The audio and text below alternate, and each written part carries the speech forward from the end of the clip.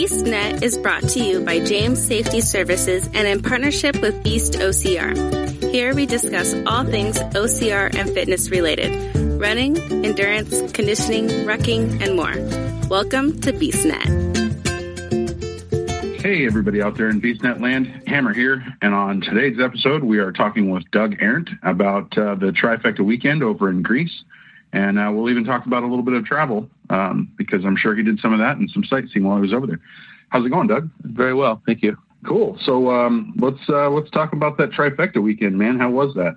That was amazing. At points, kind of surreal. It was kind of a trip of a lifetime. It was something that's hard to describe, but it was one of a kind. Walking through the grounds, we walked through the archaeological site on roads that were 2,500 years old, where Spartans walked just as we were that same day. It was crazy. Yeah, that's definitely got to be. I mean, that's something that I don't even think you can really imagine until you're there. And even then, when you're there, like you said, it's so surreal to just be on the same ground as Spartans and just know that you're in the same place. You're standing, walking, competing in the same places that they were. And to me, that's just got to be such a huge experience. It was, just every once in a while, you'd be in a grove of olive trees that are 500-600 years old or better, and just kind of get that feeling that there's other things there that are way deeper than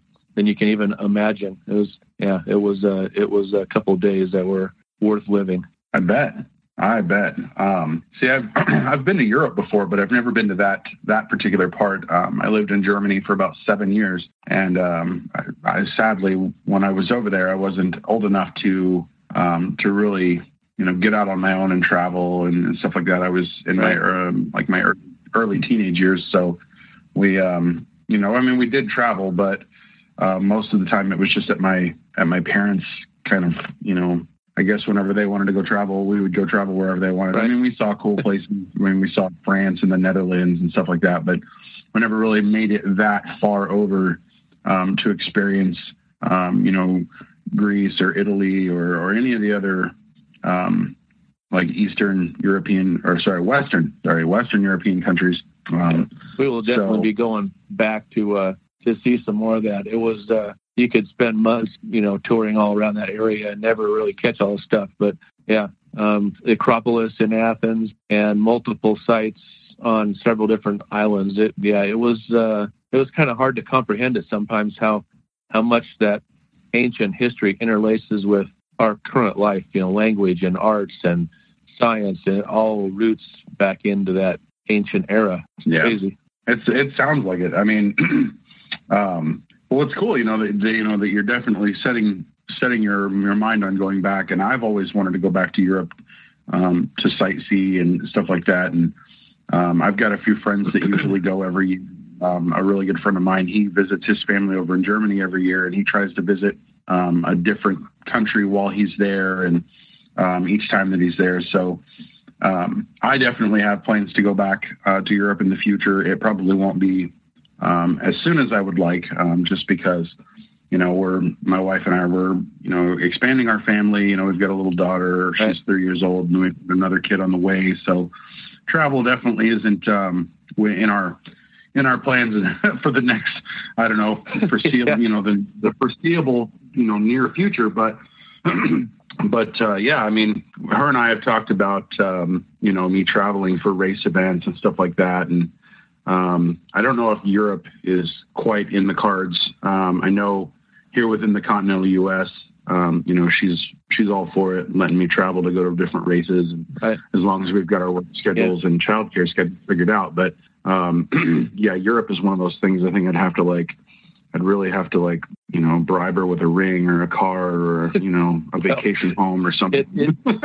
It took a little bit of that. My wife and I were on the other side of that equation. Our youngest is 32. We have grandkids, so it's just the two of us. So the ability to take off is a little easier. But 2 weeks in Greece and some island time, she wasn't too hard to persuade to follow me over there for a trifecta weekend. We ended up going with seven people, 5 of us that were racing and 2 spouses that were sightseers and documentarians. But we all finished the trifecta weekend. All five of us got our medals, and everybody got through it unhurt. So it was a really successful weekend. That's awesome. Any highlights from the races? I mean, I know we've talked a little bit about the location and stuff, but is there anything they do differently over there than they do over here? Or well, yeah, there was a lot of obstacles that seemed a little sketchy. The bender was quite a bit higher than normal without a lot of crash pad underneath it. A lot less concern on safety, I would say. They're a little more lax on that. If you get hurt, you signed up for it kind of deal. Rope climb was 15 feet instead of 12 or so, and not much underneath there. It was a second day with wet hands and muddy feet. It was a climb. A lot of heavy carries in the thing. Other than that, no, it was pretty much a Spartan race, kind of championship caliber. A lot of heavy things. I'm sure you saw my picture of that 80-pound chain I was carrying around on a mountain for a little while. Yep. But that was a weird one. It turned a sandbag carry, and you could hear the people dropping sandbags off, and I was pretty happy about dropping my 60-pound sandbag off. And then that informed I had to pick up that 80-pound chain and carry it around the side of the mountain to King Menelaus's tomb. And then you could hear where the chains were getting dropped off, and I was excited again, and then only to discover that I got to pick my 60-pound sandbag up and take it back where I got it the first time. So it ended up being about 3/4 of a mile of heavy carry around the side of the mount. But hey, we all got it done. That chain was obnoxious. That was made for a great picture, but other than that, it was pretty horrible. Yeah. We stacked marble blocks and carried rocks around, and Atlas stones were considerably heavier. They were all of that 115 or 125. They were big. Wow. They were heavy. Man, they don't play around over there. No, they had an ape hanger that I didn't get through. That one still freaks me out a little bit. The peak of it looked like it was probably 12 or 14 feet from the bottom of the pit there. So yeah, something to conquer in the future. But this old guy didn't have that one in him that day. Probably the worst the worst of the process was the super on Saturday, the first day.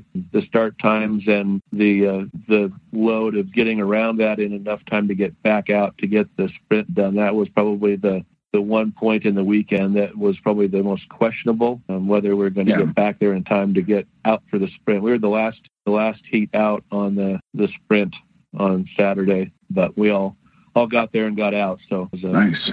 Two boxes checked off. The Beast on Sunday was another one that was kind of a short. They only allowed us about 7.5 hours, I guess. We were last wave out on Sunday. So 3,500 feet of climbing and 16 miles or so, and you only had a 7-hour window to get it done because they were closing course at 6. So our last couple racers came in right at the 7-hour mark, about 20 minutes under the wire. So wow, talking about cutting it close. It was it put a little extra pressure on the whole group. It was good. It gave you some focus. You had to keep moving, keep grinding along. So yeah, nice. So how long of a flight was that over there? Because I hate flying, and if I'm going to travel to Europe, I imagine that's probably at least 13 hours. I guess it really depends on your airline, obviously, and then how much you want to spend for it. I got some fairly cheap flights. Boise is a 2-hop no matter where we go, and even everywhere we go, we got to fly to a hub. So it was Boise to Denver, which was a couple hours. Denver to Washington, D.C., which was 3 or 4, and then a little quick layover, and then a 9-hour flight to Zurich, and then almost 3 hours to Athens. So we were 20-some hours flying, and then a couple hour drive out. It was about 3 hours of drive out to Sparta. So it became a really long day. But I bet it was worth it. But coming back home was ridiculous. It was I don't know if I'll do that again or not. That was horrible. We left the island we were on, had an 8-hour ferry ride back to Athens. We ended up getting to a hotel and got about 2 hours of sleep. Flight back to Athens, 12-hour flight to San Francisco with a couple different layovers and a flight back to Boise. We ended up with a all-day Wednesday, which turned into a Thursday, and we got here to the house about 2:00 on Friday morning. It was 40-some hours of a day. It was travel time.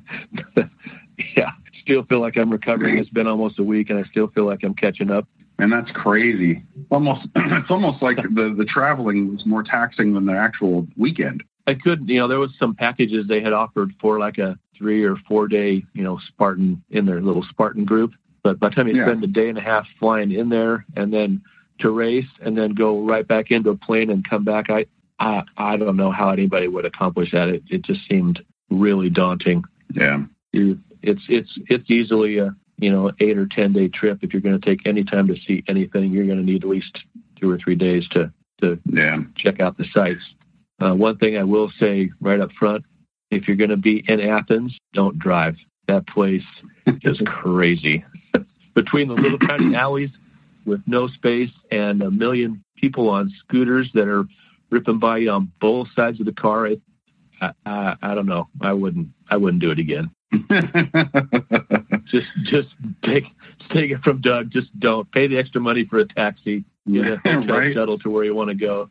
Something. Hire a driver out. It was bad. Yeah, that's awesome. That's crazy. Yeah, I mean, and I have a hard enough. No, I wouldn't say I have a hard enough time driving here. I really don't like drivers in general because I feel like not very many people look at it in the perspective of, I'm using a piece of heavy equipment to transport myself from A to B.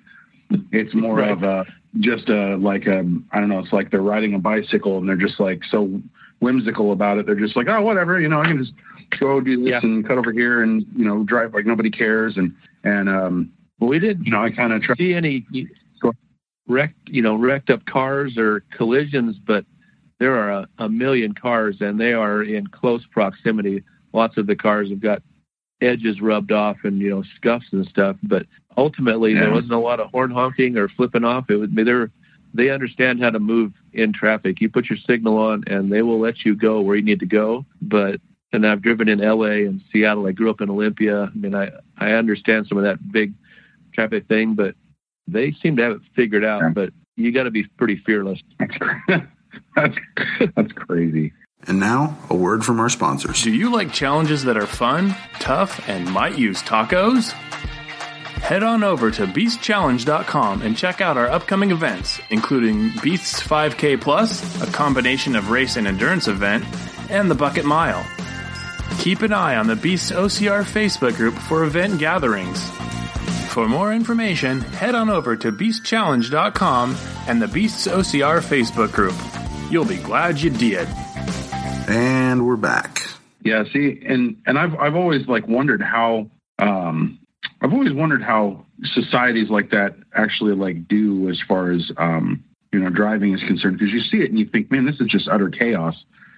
How does anyone get anywhere ever? And I mean, I guess just being in it and having to experience it, is I guess that's probably the only way to actually understand how it happens. Because I mean, like I said, you see it on TV or you see it in movies and stuff, and you're like, how the hell does anybody get anywhere ever, on time? Because there's so much commute happening here. So, and there isn't any huge freeway system. Everything, I mean, the biggest freeway system I saw was only 2 or 3 lanes, and there are literally hundreds of little alleys and one-ways, and people just turn their 4-way flashes on and just double park and stop in the road and, hey, I'll be back in a second. And they seem to be okay with the deal because they all do it. But if you're going to do it, load yourself an offline map so you have, in hand. We had GPS going and get in the little tiny alleys, and the GPS is just spinning in circles. They have no idea where you're going.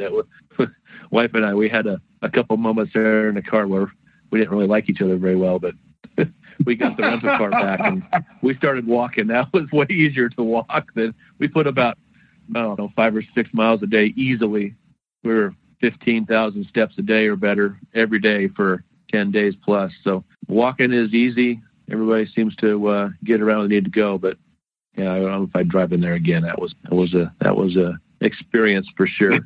Yeah, I mean, I think about the bad experiences I've had in traffic in Seattle and stuff, and I'm trying to put it in perspective, and I'm trying to maybe figure out how bad it would have to be I don't know, like I'm thinking, okay, take my Seattle experiences from driving there. Cause I absolutely, like, I grew up in the country. I was born, I was born in Hawaii, but most of my life I lived in the southern United States, and down there we've got a lot of rural communities. And I'm so used to living out, kind of just in the quiet and not having so much traffic, so when I get into like Seattle and stuff like that, I mean, I've lived up here for 7 years, and it still causes this, slight little bit of like internal anxiety where I'm just like, oh God, I got to drive to Seattle. I got to go up there and partake in all of this madness. And so I'm trying to think, like, take that and multiply it by like 10 or whatever. And, and that's what, like I said, it's what it looks like to me on TV and stuff when you see it. And it's like, it's exactly like that. All the cars are half the size of what we're using. They're all small. That's the one place I can see where a little smart car makes sense, but they're all dinky. Yeah. But there's twice as many of them. And then you got to throw in a couple 100,000 motorbikes and scooters. And Athens has got 3.5 million people, and they don't allow anything taller than like 9 stories. So there's no views blocked. So it is spread out. It looks like LA. It is gigantic. And that's crazy. The network and the roads are built, from 50, 60 years ago, and they're just packed in there tight. It is amazing to watch our transfer guy drive that Mercedes Sprinter van, which is huge by their standards, down to stuff that I don't know how he got in and out of where he got. It was I'm glad he was driving. Yeah, definitely. Better somebody that knows all the local traffic way, like laws and byways, and it's just, I couldn't imagine getting there and actually like going down like a wrong way or doing something wrong and then be that guy that's like, oh, come on, you can tell he's a tourist. Well, there was points where people were you had to back out of a road that was 2 or 3 blocks long and got down there and couldn't get in or out. So I mean, it was, once you got out of the city, we got the little Peugeot diesel at the airport and headed out towards Sparta. And once we were 10 or 15 miles out of that urban area, it was better, beautiful toll roads that were freshly paved and cost us about $20 in tolls to get out to Sparta. But it was more rural, 2-lane, just bombing along, pretty trouble-free for the first part of it. But in town, man, I don't know. Gotta be kind of heartless and fearless, Spartan up and just drive. There you go. Just yep. Yeah, you just got to kind of man up and get it done, kind of deal. Yeah, I mean, I guess I can see that. But back to the race. So the Parade of the Nations was one of those things that I don't know. It was, the whole town was out. I've never been to a race or a race venue where there's actually kids and people sitting in their houses that would come out to where we ran right through the couple of little villages, and they're all clapping and like the Olympics are coming through the place. They thoroughly embraced the thing. It was, I don't know, it's really hard to describe because those spots there where it just seemed like we were kind of beyond ourselves as a whole. So, yeah. And, and I feel like that would give me high five. I'm running through a village and little 5-year-olds are giving me high fives and thinking I'm like Jesse Owens or something. So I'm plodding along in my little Beast shirt. Yeah. That's awesome, though. I mean, it's like you realize how much bigger the event is in and of itself. It sounds like it's such a different environment from what we typically, experience, especially here, because most of the time the people that, are out cheering for us and stuff like that are either the people that are in like, basically like the main event grounds, cheering us on, like our family or the people that the spectators that we bring with us, or our own team members, or even just random racers out on the course. But I imagine it's probably a different thing it's got to be so much more empowering, I think, to be running through this, the streets of a foreign country. And then, you've got all these kids that, like you said, are out there, and you got, just the townspeople sitting on their, out on their verandas watching you run by. And I can imagine it's just losing yourself in that experience, in that moment, and just being. It was so, like that, yeah. You take this, like the Seattle venue, in Monroe. I've been there many different times, and the locals tolerate us because we're all coming, as opposed to this town that thoroughly embraced the situation. I mean, we went right down the main drag of Sparta, past all the shops. Yeah. They all had Spartan stuff. They were all out. They all had their families out to watch us, ran up through their villages. It was an entirely different scenario where they weren't there just, we weren't running over them. We were running, kind of with them through the town. It was such a different experience than any of the U.S. venues where you're kind of a bother for the town, the locals, because it's just 4,000 people that showed up that they didn't really want. Yeah, that's they definitely. I mean, I can imagine. I can't imagine living in that area, and just you go out and pick up your paper in the morning or whatever, go get the mail, and your neighbor's like, "Hey, when's the Spartan race coming? Is it this weekend?" And you're like, "No, it's next weekend." Like, oh, great. I guess we'll just sit at home. Yeah, all those poor people that live on that. People that live on that road up past that high school that is just jammed full of cars for hours on end. They just, I can't imagine they enjoy that. Yeah, I can't imagine either. I mean, maybe their kids could like put out a lemonade stand or something, just a hydration station, and be like, hey, since you got to park 3 miles from the venue, you can have a little bit of hydration and. On your way there. A hot dog and a Coke. That's awesome. Oh, man. And now, a word from our sponsors. Like what you hear? Make sure and subscribe and review us on your favorite podcast platform.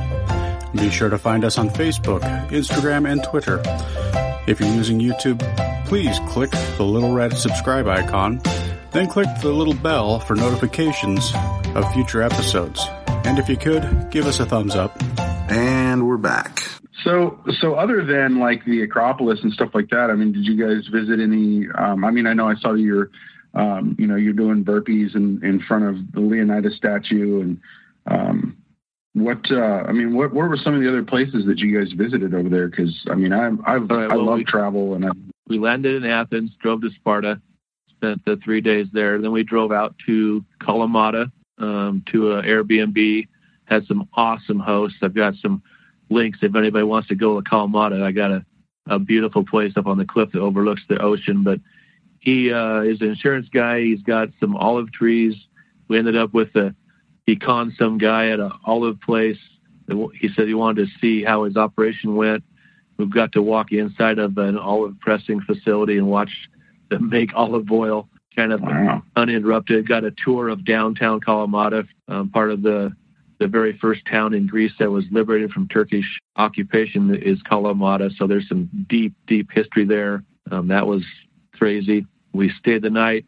We went to Olympia, and my wife and I ran a 200-meter on the Olympic Stadium from, 2,500 years ago or whatever that was. We ran that 200. We went to Delphi, which is the center of Greek mythology and history, where everybody went. That was another one of those things. Then we hit Thermopylae, did my burpees there, went back to Athens for a couple days, out to a small island called Naxos, which was the perfect after a race kind of spot. It was quiet. It's off season, so there wasn't anybody there. 3 days there, and then out to Santorini, which is the classic Greek white houses with blue roofs and cliffside things that, I don't know. It was okay. It seemed kind of like for Greece to me. It's kind of a party town. Not a whole lot of access. It's pretty rocky and really steep and cliffy. So there wasn't a lot of beach or stuff. It was mostly just, houses in town, and very much wanted to be there and see that. But I could spend weeks on one of those smaller islands, just kicking it on the shore with a cold one. So we will be going back for much more of that than the Santorini experience. It was nice, but I've kind of seen it, and kind of how I feel about Vegas. Been there, I've done that. To do something else kind of deal. Yeah, I'm sitting here like looking at pictures of Naxos right now, and it's like like you said, it's just houses everywhere, just stacked on each other. And like, you wondered, you know, you see like all these buildings, and there's hardly, like, is from what I see, there's hardly any like shoreline or any beach. Like a lot of it. There's a ton of beaches down around that town, but up in the middle there is a castle that's built in like 1200. No cars. It's all donkeys and walking. There's some good walking shoes. You're going to cover a lot of ground. Yeah, I mean, why would you need a car in that tiny little place? I mean, other than trying to get across the other side of the island, but there's buses if you needed to go over there. Yeah, I don't see there's any reason really to have a car. Naxos, they said that island is 18 to 20,000 people in off season, and during the season, which is like May to mid-October, it said they're over 100,000. Wow! So that's crazy. Boise is a couple 100,000. I just couldn't imagine a place swelling to 1 million in the summer. It just boggles my mind how they even cope with that many people. They said it's like just walking like penguins down a beach. There's so many people you can't even go anywhere. So they were right on the very end. We were probably the last weekend of the bulk of things being open. There were stores that were closed and stuff that were closing that weekend. So if you're going to visit that kind of thing, you want to do off season, I would shoot for like mid-October. That's when it kind of breaks and they start closing stuff down. But I couldn't imagine being there in the middle of the summer crush. That would not be fun. Just feel like sardines. Yeah. I don't mind people, but I don't want to be armpit deep in people. Yeah. How deep? Yeah, that deep. Balls deep. Yeah, that deep. No armpit deep. Yeah, no. I got to ask, how was the food? Like I said, I love travel and I definitely enjoy other cultures, and like I love Greek food. And I can't imagine being in Greece and actually experiencing it. To me, I think I would just be in hog heaven over there. Honestly, we didn't eat a lot of what you would call, you think of Greek food, you think of gyros, whatever that. Yeah. But lots and lots of pork. We had some amazing local fish. We walked into one restaurant, asked the gal if she had fresh fish. She didn't speak much English, but she grabbed my buddy David by the arm and drug him in the kitchen, which would never happen in the States.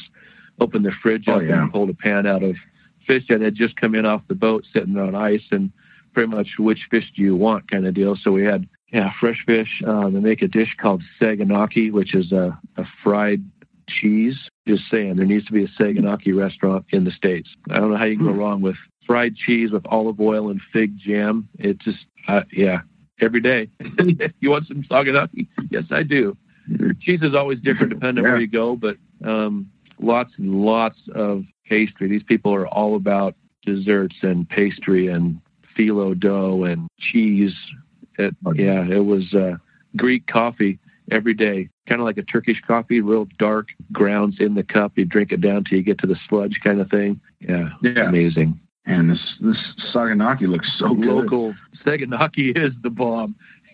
You take a piece of cheese and coat it in a little bit of olive oil and put it in the pan and fry it so it gets kind of crunchy on the sides, and then throw it on a plate with some olive oil. Tell you what, the olive oil we get in the States is junk. That stuff they have there is amazing. Just take your bottles in your pantry and just pour them out. Just don't do it. Melty cheese with fig jam and some bread. You can't go wrong. Yeah, that looks really good. Not that I would really be able to do it justice, but this looks like a food venture that I want to take. Like, I just want to I want to try it for myself now and see if I can find any good recipes. But like you said, our olive oil is junk, so I can't imagine that it would really be anything like what you would experience over there. Yeah, my buddy David lives in Kent. He's looking for local Greek restaurants, so I'm sure he'll post a link and I'll try to share it. But you find an authentic Greek restaurant, I guarantee there's saganaki on the menu, and just go get some. Get a local beer or a wine and some cheese with olive oil, and just enjoy yourself for a day. Yeah, I am pretty proud of the fact that I was gone on the eating. I ate all the. Trust me, I ate all the things. We had. I'm not a liver guy. We had some liver at some place. I don't know what she did to it, but it was pretty good. Had some lamb that fell off the bone with some lemon sauce, pork shank that fell apart. Man, I can just go on and on and on. So, and I came back only up 4 pounds. So I'm calling that a win. Hey, there you go. 15 days on the road, and I came back +4. I'm good. Success, right?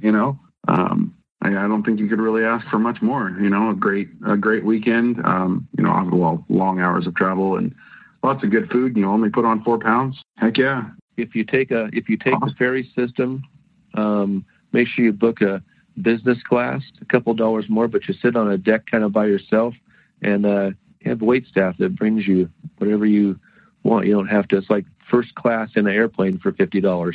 Wow. Yeah, just one of those pointers. Spend the extra couple dollars and go to business class instead of general boarding. Oh yeah. We booked our trip through a company called Kim that has local guides in country. So we had a guy that was in Greece that had sourced all of our tours and guides and all of our shuttle service from the ferry to the hotels. Thing ran like clockwork. It was really, really well put together. The tours we had, local experts that knew what was going on. It was one of those things that was worth the extra money we spent to do it.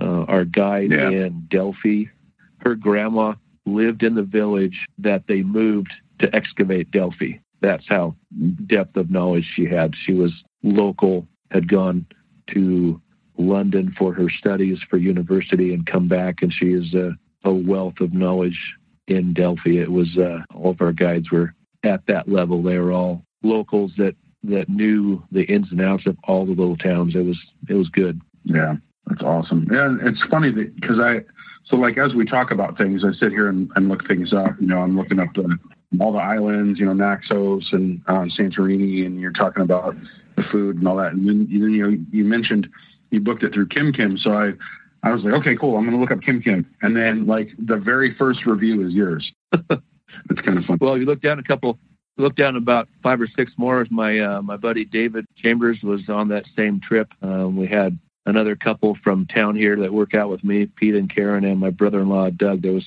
7 of us, but David and Lisa and my wife and myself have known each other for 30 years.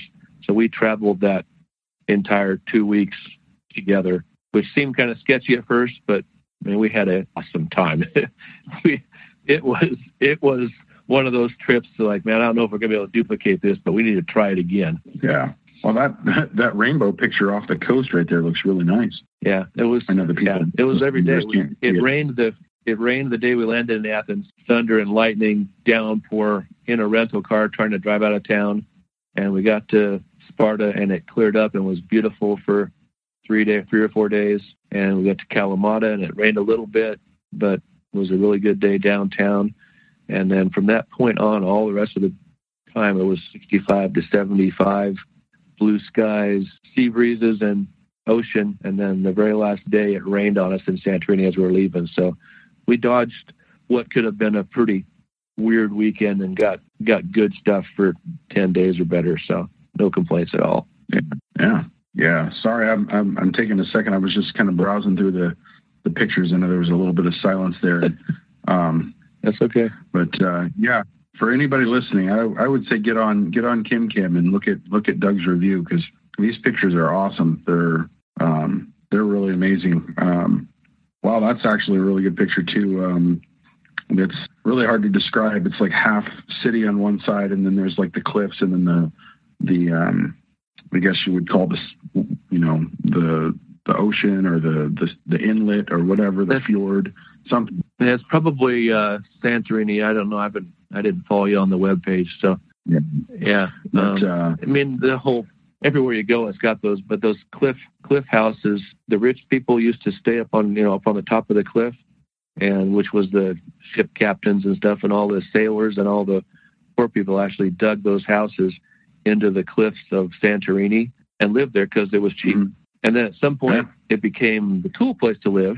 And now you can't afford to live there in this. You can actually get an Airbnb. You can get an Airbnb, sleep in a cave in Santorini, and it's a couple $100 a night. It's just, I don't understand, but it's kind of like anywhere else. Everybody lives out by this lake in the woods because nobody wants to be there until they figure out it's pretty cool. Then everyone wants to be there, and you can't afford to be there, kind of deal. The same program. Yeah. So all those houses in the cliffs. We took the gondola system down to the ocean, David and I, and ran the donkey stairs. There's 587 stairs up the cliffside. They use donkeys to get freight from the top to the bottom, or they did. Now it's just they haul people up there, but it was 3/4 of a mile and kind of straight up the cliffside on zigzag trails in donkey poop. It was one of those. Well, I'm going down there and I'm doing that. I don't know if you're coming with me or not, but I'm not going to get back here for a while, so I'm going to go do it. Yeah. If you follow me on Strava, you'll see my donkey stairs. Strava, we're the only two that did that. We took first and second place that day because we're the only two that did that segment. So my one Strava victory. Hey, there you go. Awesome. Well, Doug, I really enjoyed this. Like, I normally get anxious about going into interviews and talking with people I've never met before, but I can honestly say, like, this one I really had I don't think I had any apprehension coming into this one because I knew we were going to cover topics that I absolutely love: travel, food, seeing sights and stuff. It's amazing that, we get to experience stuff like this while we're alive. And I hope to one day make my way over there, even if it's just by myself, or with Don or Mike or whoever. Good luck getting all three of us to go at the same time, because that would take the planets aligning for all three of our spouses to be like, oh, okay, cool, you guys can go. That's kind of how ours ended up with the group. It kind of all gelled together, and it was literally a year worth of planning and training, and we shared tears and heartache on the hills of Boise, and to watch all of them finish, especially Karen. She was the one of the last ones through, and she got it up and got it done. So she discovered a few things about herself as well. It was a amazing experience. Next year, for all you listening, is going to be 2,500 year anniversary of Thermopylae. They are going to run this thing off the hook. So if you are even wondering about it and you get a chance, just sign up and go. It's going to be crazy. I bet. I can't imagine what the experience.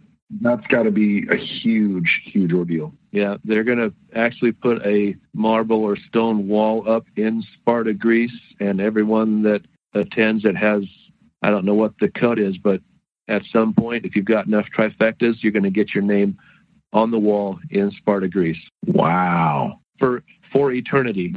Chiseled in stone forever. That's crazy. What an amazing experience to be able to, yeah, like, you think like thousands of years down the line, and it's like, people come to visit that spot and they see that and like, oh, this person here, that's thousands of years ago, and you're etched in the stones of history. I mean, that's crazy. In stone forever. Yeah. I don't know what the cut is, but it'd be worth digging into. So. Yeah, I can't imagine what the festivities would be like over there too for that. I mean, considering the 2,500 year anniversary, I mean, I imagine, like I said, that would have to be just a phenomenal, like just a party from beginning to end. Well, yeah, the Spartan race, the trifecta weekend there in Sparta was a Spartan party, but this is going to involve the entire Spartan community because it's their anniversary as well as the trifecta. They're going to do a sprint on Friday night, super on Saturday, and a beast on Sunday. It's going to be a three-day race deal, which will be a lot easier as far as getting multiple races done. But yeah, it's going to be off the hook. Oh, see, now here's what's going to happen. I have to say this very quietly. I'm going to go into the other room after I'm done with this interview, and I'm going to go talk to my wife, and I'm going to say, hey, babe, what do you think about me doing a trifecta weekend in Greece next year? And she's going to give me this eye and be like, oh, we're getting ready to have another child, is this really something that, you need to do? And of course I'm going to be like, well, I really want to do it. Can I do it? Yeah. And So I would just say we kind of had that conversation here as well, and I don't know if that'll happen again, but you definitely need to take some extra days, because flying in and then, because it's 9-hour time change from here to there, flying in, we flew in Thursday, kind of got caught up on Friday and raced Saturday, Sunday, but I paid a couple days to kind of collect myself there, and then this 9-hour time change coming back was like an eternity. It was like 2 Thursdays in a row, and oh my goodness. Just plan accordingly, take a couple extra days.